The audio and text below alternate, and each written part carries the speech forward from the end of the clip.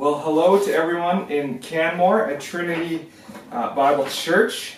I'm just up the road here at Banff Park Church, another AGC church. I'm sure many of you have been here and know it well. Sean asked me if I would be willing to preach a couple of sermons here while he's on holidays, and it just so happens that I preached through James about a year and a half ago, and so I just kind of pulled out some of my old sermons here in the text that he was going to be at, and have gone through them, and I hope this is an encouragement to you. I don't remember if I said this yet. My name is Greg Unruh. We've been in Banff for about a year and a half now. Obviously, this has been a bizarre and unique time with the church being online, and of course I would rather kind of be out there with you to share this, but that's just not the case at this point. Though things are slowly kind of heading back towards some kind of a normal pace.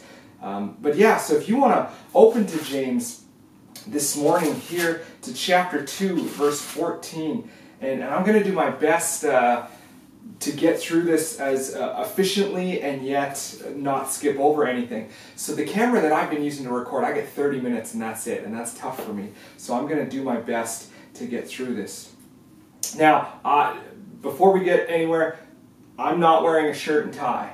I don't remember the last time I didn't wear a shirt and tie to preach. But I just jumped on your website to see how Sean does it, and I noticed, well, for the first couple of the sermons in James anyway, Sean's wearing a nice golf shirt, so I thought, man, I'm going to do that too, which is great, because upstairs here in the library it's like 82 degrees, so the shirt and tie would have been a little hot. But yeah, so let's get through this. Now, obviously, I haven't dug through this first bit of text with you guys. Sean has, and I haven't had the time to listen to all of those sermons and see exactly what he's done, but I know Sean, and I know that he is excellent expositor, and he's digging out stuff here that is important and meaningful, and I'm sure that he has told you that we're getting to this text here now, which is kind of like this linchpin in James, all about faith versus works. And this is what really James is all about, and a big central component of this book anyway. And a lot of people have a hard time with that, because how can you have, it's by grace that you've been saved, right? Ephesians 2, which we're going to talk about, because that's very central to evangelicalism, right? Like that's very central to, especially you being another AGC church, is this is core. It's grace that you've been saved, not through works, so that no one can boast.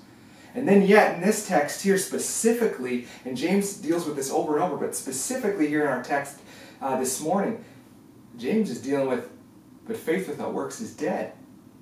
And he's actually going to say some things that sound very contradictory to what we might imagine, to what we have always been taught and what we always have believed, and what I'll argue is actually true, is that it is through grace alone that we find salvation, through Jesus Christ. So, let's try and unpack this a little bit and get to a place where we can understand this text well. So James began in the beginning of the book talking about trials and how ultimately these trials are from God, designed to develop perseverance in us. So much like Paul says in Romans that everything God does is ultimately for our good, is James is kind of arguing that same thing, is that trials, temptations, these things are meant to refine us so that we learn to rely more on Christ and rely more on the Holy Spirit, so that we grow in our maturity and that ultimately we find perseverance in that. Now, of course, sometimes we get in our own way of that, and our own selfish thoughts, our own sin nature, these things can kind of take over, and we can ignore the Holy Spirit, and we can end up in a place we don't want to be. James argues for maturity and perseverance, and then he talks about not being only hearers of the word, but doers of the word as well. And of course, I think all of us agree we can't say we believe something and then not act on that. The world calls that hypocrisy, and ultimately that would be a correct interpretation of that is hypocrisy is somebody saying they believe something, or saying something about anything, I guess, and then doing the opposite. And then we end up with this, well, you say this, but you do this. This doesn't line up. And so James says you can't be hearers of the word and not be doers of the word. It's impossible.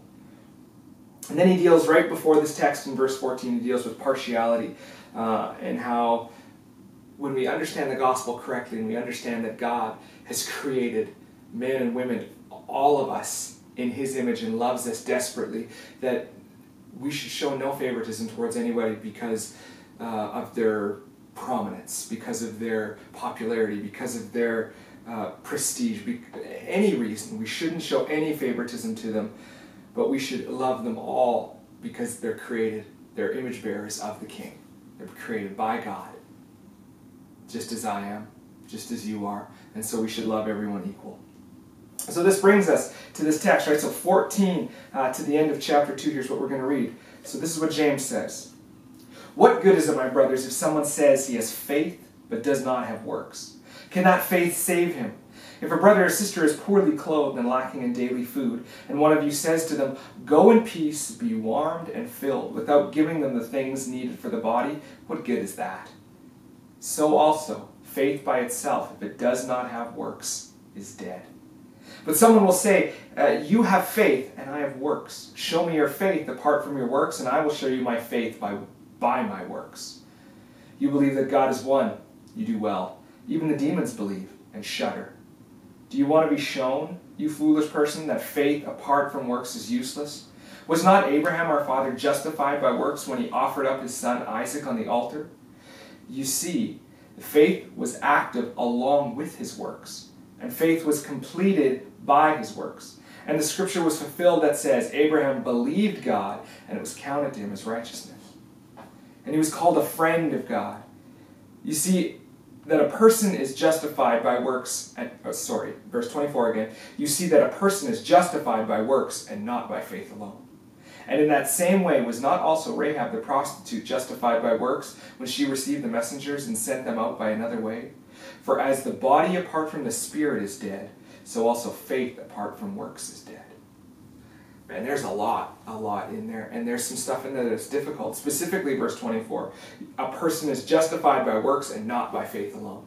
If I just walked up to you and said that, you might have a real problem with that. And Ephesians, like I mentioned in chapter 2, might be just racing through your head of, but it's by grace alone that you are saved. And he just says right here, person is justified by works and not by faith alone. So is this contradictory? And this is the big question that we have to ask. And I think we need to wrestle with this, because if we blow this off or pretend like it's not a big deal, we're setting ourselves up for failure. And then when we try and have conversation with people who don't understand what faith is or who God is, and they want to ask and they go, but isn't this contradictory? And if we just try and pretend like, no, it's not, but we don't have a good explanation, that can be dangerous.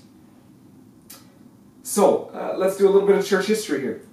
A couple of years back, 2018, you might remember, if you're a kind of a church history nerd, it was the 500th anniversary of the Protestant Reformation, right? And as the AGC, we would adhere to kind of the 5 solas, which are the onlys, the 5 onlys that came out of the Protestant Reformation. Now, let me be clear, I'm not saying that I agree with everything that Luther wrote or taught, or that he was the greatest teacher ever. I'm not making any of those kind of statements. What I am saying is that the 5 solas that came out of the Protestant Reformation are bang on scripturally solid. They are this: we are saved by God's grace alone, on the basis of Christ alone, received through faith alone, so that all things lead ultimately to the glory of God alone, with Scripture alone as the only final decisive authority for discerning, teaching, and defending these truths. That was written by John Piper 2 years ago when he was going through the 500th anniversary.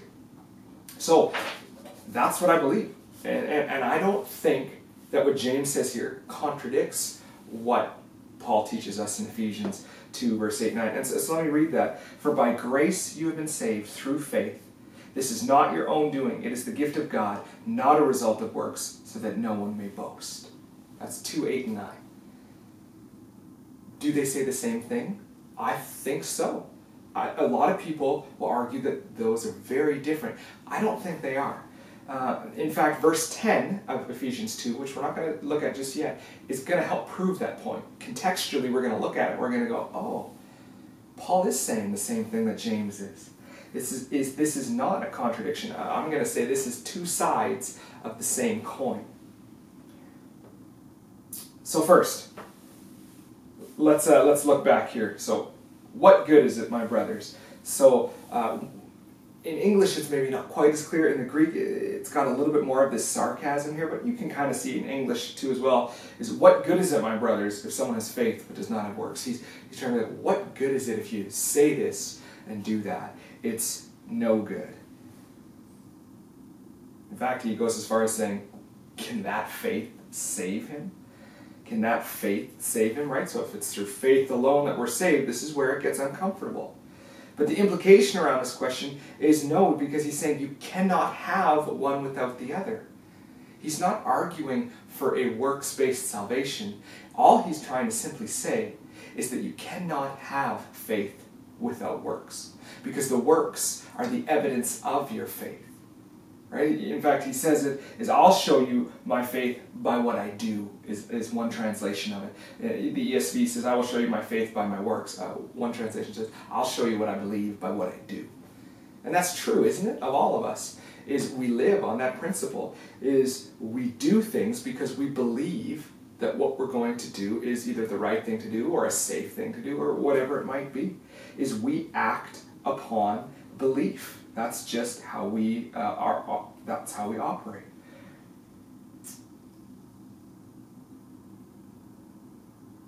James says this kind of faith, right? So this hypocritical, this lack of works with faith, he says it's useless. It's useless. It means nothing. And in fact, at the end, he then makes this comparison. For us, the body apart from the spirit is dead, so also faith apart from works is dead. His point, you can't have one without the other. You can't be alive if the spirit is dead. And in the same way, spiritually, if you say you're a Christian and you say you've been saved by the grace of God and it hasn't changed you, what James is saying is you're tricking yourself. You're fooling yourself into thinking you're saved when you don't even understand what the gospel is.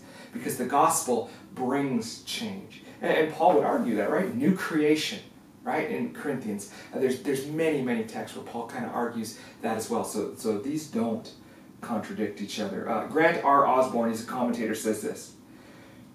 Paul and James would agree that on the basis of salvation, let's read that again. Paul and James would agree that the basis of salvation is grace alone through faith, with works not the basis, but the necessary result thereof. It's through grace alone that we find salvation. But then our life starts to speak of that, and the works that we do now demonstrate where our belief was and where that grace came from. James is saying if you don't have works demonstrating your faith, then you don't actually have faith, you just think you have faith.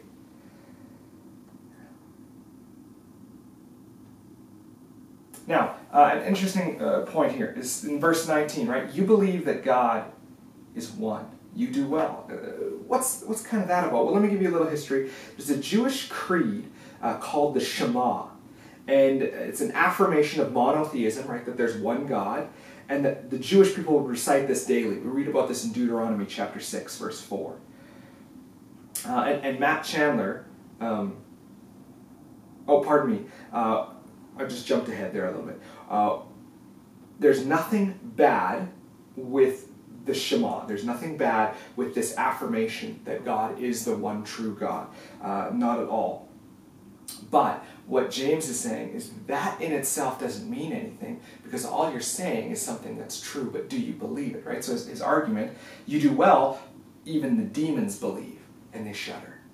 Right? So he's saying belief in a monotheistic, belief in the one God, it's almost like he's being sarcastic again. It's like, good job. But even the demons believe that, and they shudder, and they're fearful. So how do we deal with that? Well, Matt Chandler writes this. He says, intellectual assent to correct doctrine is not salvation. See, we can know all the right things, but if we don't accept them and allow them to change us from within, then they mean nothing to us. Is we can know, and you probably have all seen this, where somebody's arguing a doctrinal point and they're so convinced of this, but there's no love, and there's no grace, and there's no mercy, and there's no character of Jesus in them. They're just fighting to prove their point. Just because we know theology, just because we have an intellectual understanding of Scripture, doesn't mean that we understand salvation. And James is trying to argue that exact thing. Is look, you can have all the intellectual wisdom you want, but if you don't know the gospel, if you don't understand the gospel, and the gospel hasn't changed you, then it's all just intellectual. It's all useless. It's all worthless. It's all meaningless. Until you allow that to come into your life, into your heart, change how you think and how you act. So, James is arguing here, belief needs to transition into action, or it isn't belief at all. A real quick story for you, and maybe you're very familiar with this, I don't know. But there's a famous tightrope walker named Charles Blondin in the 1800s. Very famous guy, most well known for walking across Niagara Falls. And he walked across many times and in many different ways. So he walked across on a sack, like a potato sack. He walked across on stilts. He rode on a bicycle once. He did it in the dark. He did it blindfolded. One time he carried a small little stove and cooked an omelet in the middle. Though if I seem to remember correctly, he dropped the omelet, but I'm not really sure about that. But either way, right? Like, this guy was well known for this. And there's this one day, he pulled out a wheelbarrow, right? And he pushed the wheelbarrow across, and the crowd's screaming down below. And as the story goes, as he yells out, does anyone think I can do it again? Right? And everyone's like, yeah, you can do it again. And then he says, who will come up into the wheelbarrow? And all of a sudden, the loud, screaming, excited crowd comes to a complete hush. This is where belief and action meet. Do they believe that he can do it? Well, it's interesting. They just saw him do it. But all of a sudden, that intellectualism, that intellectual understanding that, yes, he's capable of doing that, when my life becomes the one in the wheelbarrow, we go, oh, I don't know if he can do it. So do we actually believe? Well, as the story goes, is he ended up carrying someone across on his back. The only person who agreed to do it happened to be his manager. The person who had seen him do it over and over and over and over until he placed his trust, his very life, into the hands of Blondin and said, you can go across. If you read about this story, what you read is that Blondin told his manager that if they lose balance at any point, to just go completely limp and allow Blondin to find that balance again, because if he had to fight his manager for balance, they would both plummet to their deaths. So this manager, he had to put his money where his mouth was. He had to, yes, I know you can do it. I'm so confident that I'm going to allow you to carry me across. And in the same way, that's what Jesus is calling of us. Do you trust me? And we can say, yeah, God, I trust you.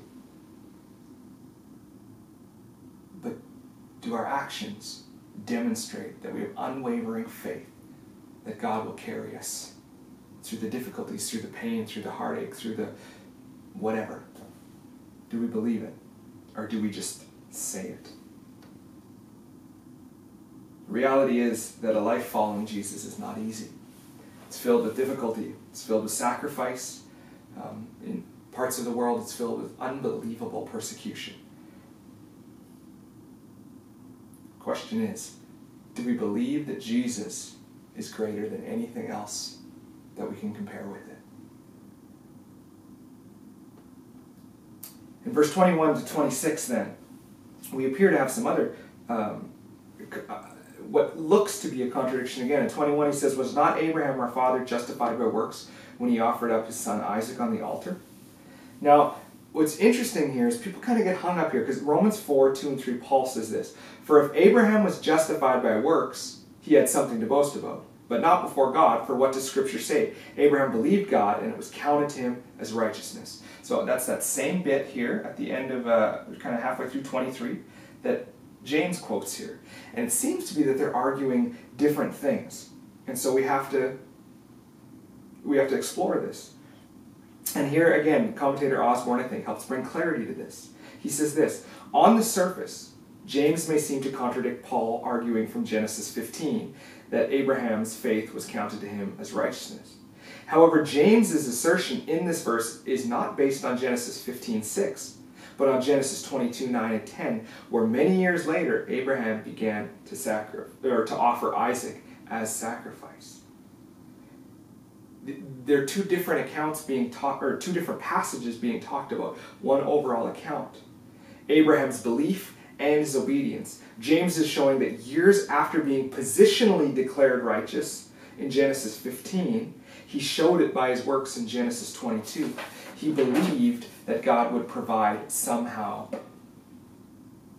He didn't know how, but somehow that God would be faithful. And we read later in Hebrews that it says that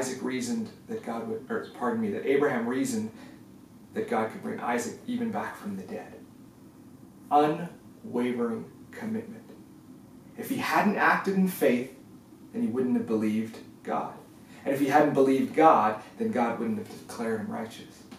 So again, you have these two sides of the same coin. From a salvific point of view, or from salvation, we are saved by grace alone. But something changes there in us. Our lives begin to change. We don't become this, I never make a mistake again. It's not like that. But a new nature has come into us. The Holy Spirit now lives in us. And he transitions us away from sin and towards righteousness. And so yes, we're saved by grace alone, through faith alone.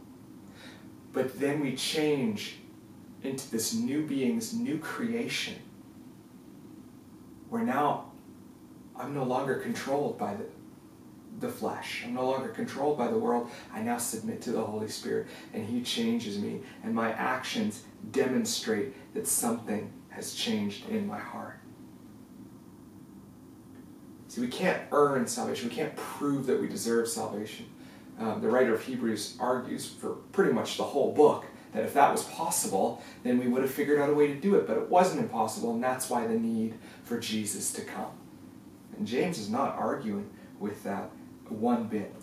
So let me flip back to Ephesians here. I want to show you this. So again, 2, 8, and 9, and then I'm going to read 10. For by grace you have been saved through faith. This is not your own doing, it is the gift of God, not a result of works so that no one may boast. This is verse 10. For we are his workmanship, created in Christ Jesus for good works, which God prepared beforehand that we should walk in them. Paul says the same thing. It's by faith that you're saved. It's by grace and faith alone that you're saved to do good works that Christ has prepared beforehand for you to walk in them. They're not arguing. They're talking about almost as if two different points on that same statement. Paul was dealing with a religious people that were saved out of this old covenant understanding. And so his concern was that people would become very Pharisaic and think that as long as they did enough good, that they would find salvation. And so his concern was, no, you cannot find salvation this way.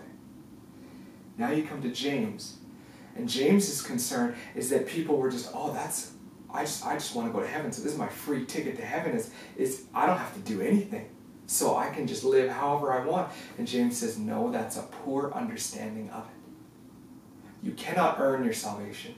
That's by faith through grace. That comes as a gift of God. But when it comes, you are radically transformed and you are changed. When push comes to shove, what do we believe? All right, you can say that you aren't afraid of heights. A couple of years ago, I got the opportunity to go skydiving. And I used to be afraid of heights, and I would have said I'm not anymore at that point. And when we started flying up, no problem. It's all good. But when the door opened and I had to swing my legs out, the rubber met the road really quickly.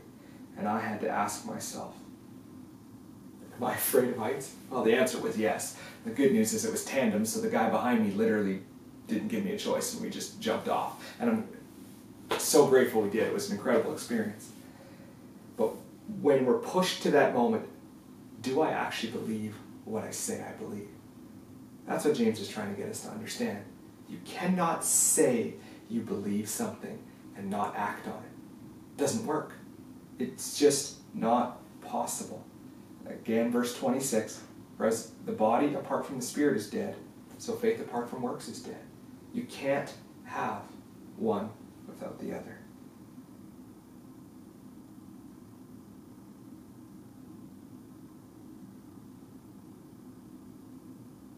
Let me just say this kind of to close, just to clarify, just so that we're good. You cannot, and I cannot, earn salvation based on our good works. The whole reason that Jesus came was because I'm incapable of paying the penalty of my own sin. I needed a Savior to do that. Jesus' death on the cross is not for me because I do so many good things.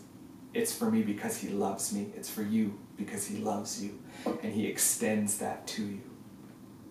When we understand the depth that the God of all creation has for us, then when he loves us, when he shows us this, when we understand Jesus and when we understand the gospel, we can't help but change, because we turn from something that we were into something radically different. We are loved by the creator of the universe, and there's nothing he didn't do for you and for me. Somebody that I was reading once said it this way, is we don't do good works to be saved. We do good works because we are saved. It's not out of obligation. It's out of gratification. It's out of, I can't believe the God of the universe loves me like this. I love him so much, I just want my life to reflect that. That's what the text is saying. That's what James is arguing. And that's something that we all know to be true in everyday life.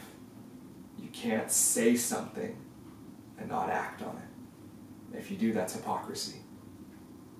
Let's be consistent with how we live and how we talk so that people see Christ in us. Let me pray for you, and then we're going to actually just kind of pause the video, then I'm going to go again on the next text for you for next week. So let's pray.